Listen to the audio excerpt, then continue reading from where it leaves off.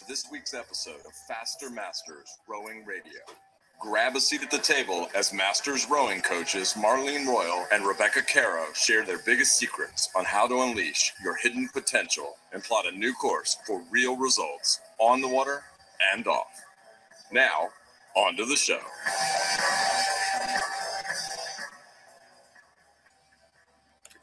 Well, hello everyone, and welcome to another edition of Faster Masters Rowing Radio, where today we are talking about types of training. But first, I welcome my co-host, Marlene Royal. Hello, Rebecca, and hello to our Faster Masters Rowing Radio audience. We have got a really big announcement today. You are going to absolutely love this because I can't keep secrets very well. And so, of course, I've been having to bite my lip and keep quiet because we have designed a new rowing tool and we're launching it today, available for sale, and we're calling it the Spacer Placer Tool. We won't actually tell you exactly how many different versions of this that we decided that we should show. We called it a lot of different names, but first, can we kick off and show you exactly what it does? Take a look at this.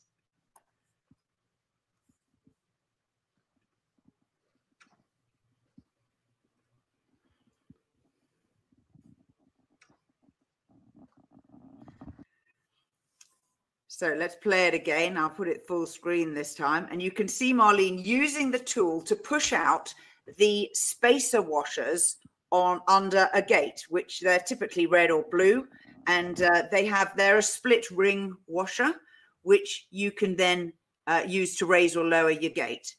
And we just found that these things are really difficult to get out from under your oarlock. So Marlene, hold up the actual tool. You've got it, haven't you? And so there you can see it. It's got a big circle where you stick your finger through so that you can really control the prongs, and you can then control how much pressure you use to push. And literally you just push sideways, and you obviously have to have a hand to catch the spacer. What happened when you first used it, Marlene? It worked. It worked really well, actually. And it was so nice because my thumbs hurt so much when I try to push out. Some of those spacers can be really tight. And this was so nice just to kind of push it out. Didn't hurt my thumb a bit. And, you're able to, since you can put your finger through the hole, you can give it a little bit more force without it, being something spazzy. Well, exactly. And that's the point, without being spazzy and without, finding that you can't make the adjustment and you're trying to push it out and it's getting caught and you can't put enough pressure in the right place. Right. No, I thought it was quite elegant, to be honest with you. So it's for sale on the revolutionrowing.com website. We will sharing the link now for people who are watching live. And if you're watching and you like the look at this, tell us in the comments, what do you think? Have you ever seen anything like this before? Do you think it would be useful? Do you even use these spacers on your gates? So I have to say, in my club, we have spacers like this on every single shared club boat for the Masters, because so often you have athletes of significantly different weight and height. Mm-hmm. And so it really makes a difference for us being able to make a really quick adjustment like this. And of course, you can adjust it on the water. We put a little loop into the tool so that you can attach a lanyard to it. Just, in case, just in case. Right, Marlene, types of training. We got this topic from a lady called Dawn Watson, who basically said, what's the gist, what's the gen with Masters rowing nowadays? Should we be doing more CrossFit types training, or should we be doing the traditional meters type training? And I thought that was such an interesting question. So Marlene, talk us through, what different types of rowing training are there? Well, first of all, I would say, Dawn, you have to look at what is your goal? Are you a fitness rower? Are you a competitive rower? That's going to influence how you put together your personal program. But generally in a let's look at a weekly cycle, for example. Typically you're going to have some mixture of endurance. Okay, so if we talk about polarized training, there is low intensity training, there's higher intensity training, there's in between medium paced training. So a training plan can be a combination and in addition strength training. So a training program throughout the year is going to have a different combination of different types of sessions. So if you have endurance sessions, might be low intensity. This is conversational pace. You're rowing stroke rate 16, 18, 20. There can be medium endurance, which is stroke rates 22 to 24. There can be sessions that stress your aerobic system, your VO max system, which is you're going to be not at race pace, but sub race pace. So what someone categorizes as high intensity interval, that's a very broad definition. It could be oxygen utilization types of sessions, what you might be doing 4 times 5 minutes. It could be more focused on very short, powerful types of intervals, which could be like 30 seconds on, 90 seconds off, 40 seconds on. So high intensity interval has a very, very broad definition. And so there's a lot of room in there. But to answer Don's question, if you look at your off season, if you take your weekly schedule, this is the simplest way I think I would describe it. Suppose you've got two key sessions of the week. Okay. Those 2 key sessions, the intensity of those sessions is going to climb as you go through your season and get closer to your racing season. The other sessions that are the filler in between those two, say those are your 2 key workouts. So they might be high intensity, they might be low intensity. It depends what the focus is for you at that particular period of the training cycle. So in between those 2 key days, you want to have your low intensity, which is when you do your technique training, when your body recovers, when you build some base aerobic. And that is where you can put in your strength training in those in-between days as well. So this is kind of a very simple description.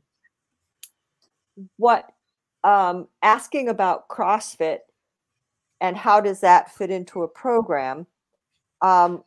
I would say, first of all, it depends on what your rowing goals are. If you're really focused on high performance, obviously you've got to get meters in the boat. You've got to develop skills to be able to race your boat at the pace that you want to race.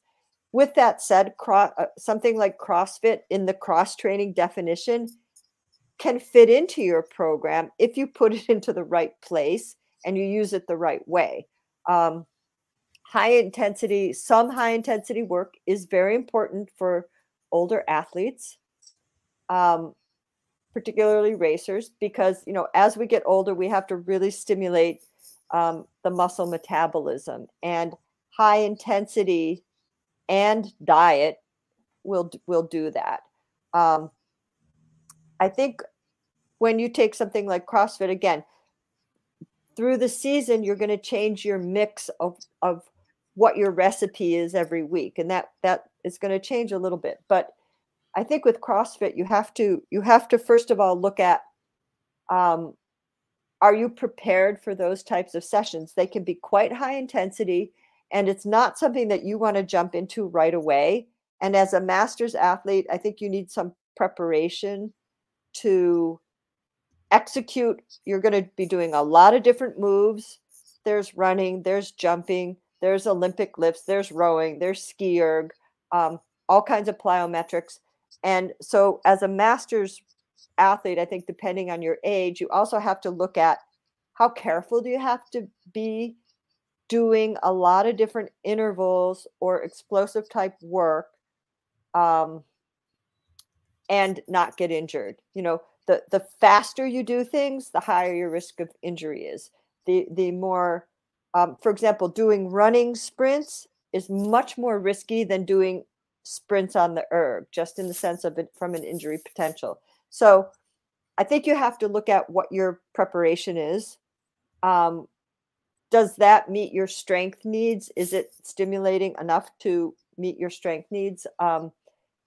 Are you prepared to do it in a safe way? And that's going to depend on your instructors and whether they really take care of how you are doing those activities versus, you know, a lot of testing that is as many as you can do in a short period of time, or as quickly as you can do this circuit in, you know, 10 minutes. How many circuits can you do? I think the older you are, the more careful you're going to have to be doing things at speed like that. So I would just say, you know, it can fit in, but I think you just have to be careful about how you transition into it. It still doesn't replace rowing. You know, you still have to row, you still have to get an endurance base in there, but it fits into the context at certain times of year, I think. I really like the fact that you say that you don't think it replaces rowing, because I feel very strongly that there are fads in fitness and in well-being. And I'm not saying CrossFit is a fad. It is a sport that has been, you know, combined, just like triathlon is a sport that's been combined from a lot of other things. But I do think that these things go in phases. It sometimes takes a while before you actually have a reasoned analysis of them. And the underpinning that you just described of the difference between your endurance training and your aerobic training and your transition training, if I got that right, you know, those are sports science facts about the human body and how to stress our system so that we get better, fitter, stronger, faster. And therefore, anything needs to fit in with that. And if you don't understand those three base types of training, you're not going to probably make the right choices.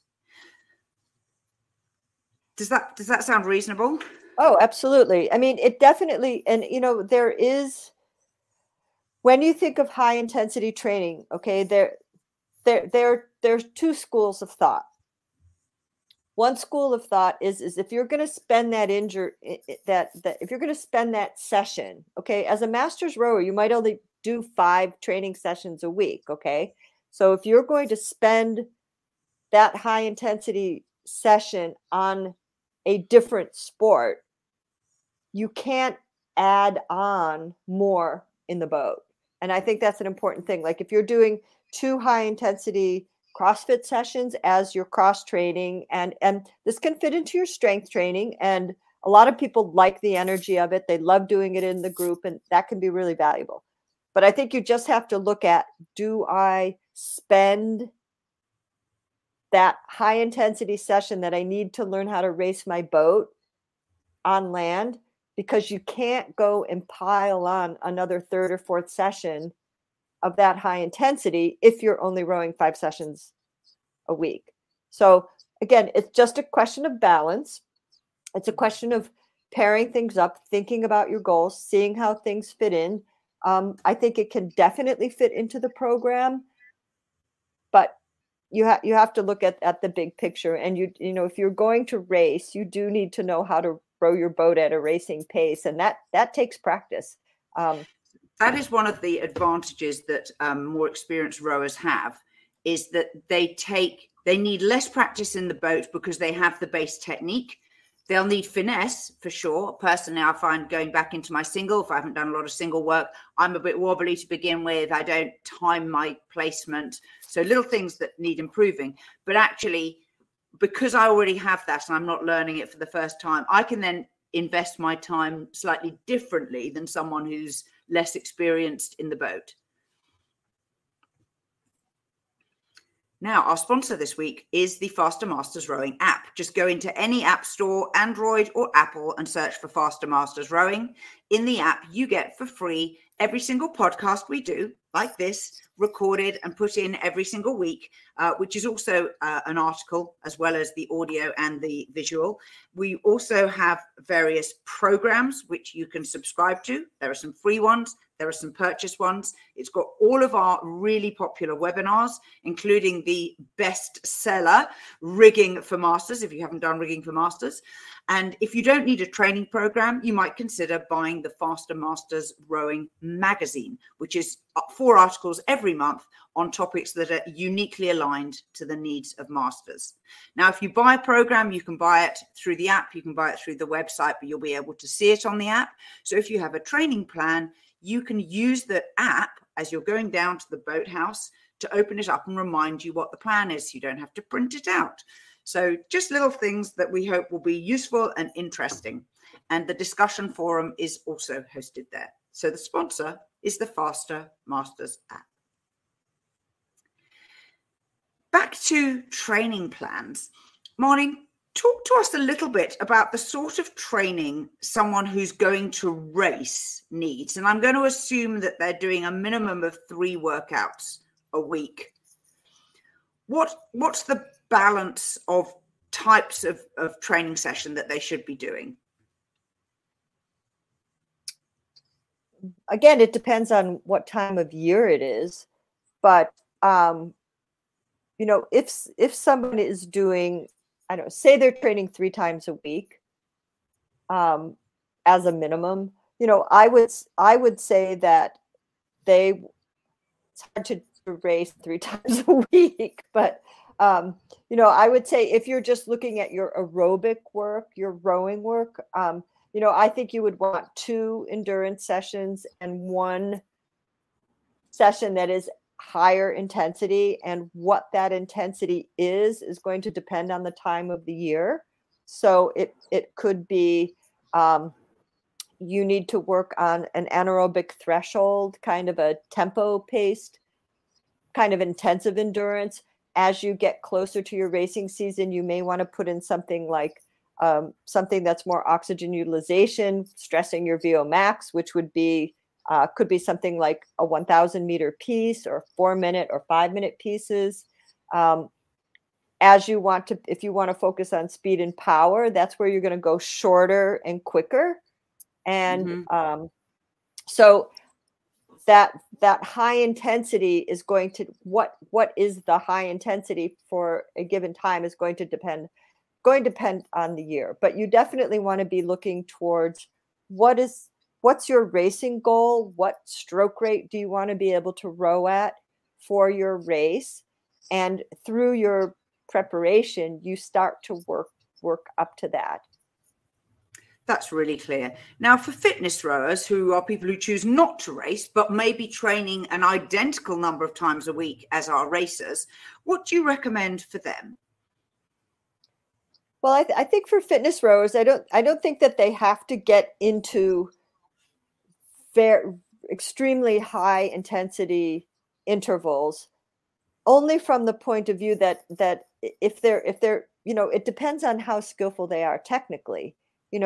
Someone who rows for fitness may not have had the experience technically to be able to row those harder sessions, like 24, 26, 28 strokes a minute. With that said, there are people who row for fitness who are extremely skilled people. So I think just because somebody is rowing for fitness and doesn't have racing on their agenda, it doesn't mean that they're not a highly skilled rower. And I think that they can just, they can put in higher intensity, 30-stroke pieces, 20-stroke pieces, if they want to. But I think for good general fitness, honestly, their good aerobic work, I think is fine for their fitness. And if they combine that, most rowers will combine that with strength work in the gym. Where this can be really quite helpful, especially for an older athlete. You need the strength work to really stimulate the muscle metabolism. Really good time to do a short set of power bursts or Tabata type intervals is right at the end of your strength training, So if you don't have time for this other session, do your strength training, and then maybe you do a set of something like 6 times, 30 seconds on, 90 seconds off, or 6 times 20 seconds on, 40 seconds rest. And you can put that power work right at the end of your strength training. That's a really great way to really stimulate the muscle metabolism right after you've done your strength. So there are ways that you can do combination workouts. One doesn't, it doesn't have to be the only thing you do in a session. You just want to look at what is the overall theme of that day's session. I get that. Now, our last type of rower is the return to rowing. So someone who has previously rowed earlier in life and is coming back into the sport. And that might be you at the transition of a season as well, particularly if you take your winter and you go and do other sports during the winter and then you come back onto the water in springtime. What are the sorts of sessions that people who are returning to rowing, so not learning new for the first time, what should they be doing? Well, I think initially, I think they have to approach rowing very gradually, just not really, really long sessions at first. Start gradually building up your tolerance in the boat, because maybe you haven't been sitting in a boat for a long time. Maybe your back isn't used to being in a boat that's moving a lot. Yeah, so I think, just take it easy, get in the boat. I would say really focus on rowing well, focus on technique and efficiency first, and get your body positions nailed away, get your posture taken care of, make sure you're sitting correctly on the seat, make sure that you're hinging through your hip and not bending through your back. So, I think if you're just getting back to it, your muscles are going to remember the muscle patterns are still in there. And I would approach rowing like to learn really good technique again, and just gradually start bringing up your endurance. And I wouldn't rush the intensity at all. That is great advice. And particularly for the returning from injury, which of course is another reason that a lot of us find that we have time out of the boat for whatever reason. If you have business travel, if you have to take time off to care for a family member and you're not doing as many sessions a week, the exact same rules are going to apply to you. Any final thoughts on types of training program, Marlene?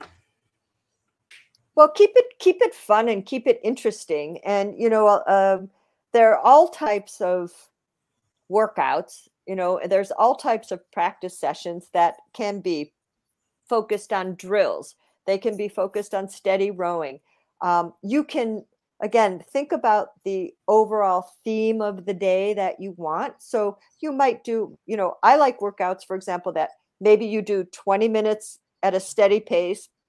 Then you have 20 minutes where perhaps you're focusing on a drill. Perhaps you're doing some pyramids. Perhaps you're doing some short strokes. And then you do another 20 minutes steady. So in a workout like that, you actually get a little bit of, combination of both, and it keeps things fun and keeps things interesting.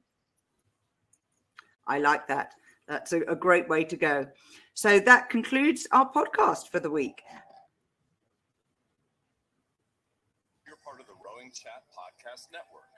Please tell your rowing friends about the show. And if you've learned just one helpful thing from today's episode, please consider supporting the show for as little as $1 per month by visiting fastermastersrowing.com/podcast.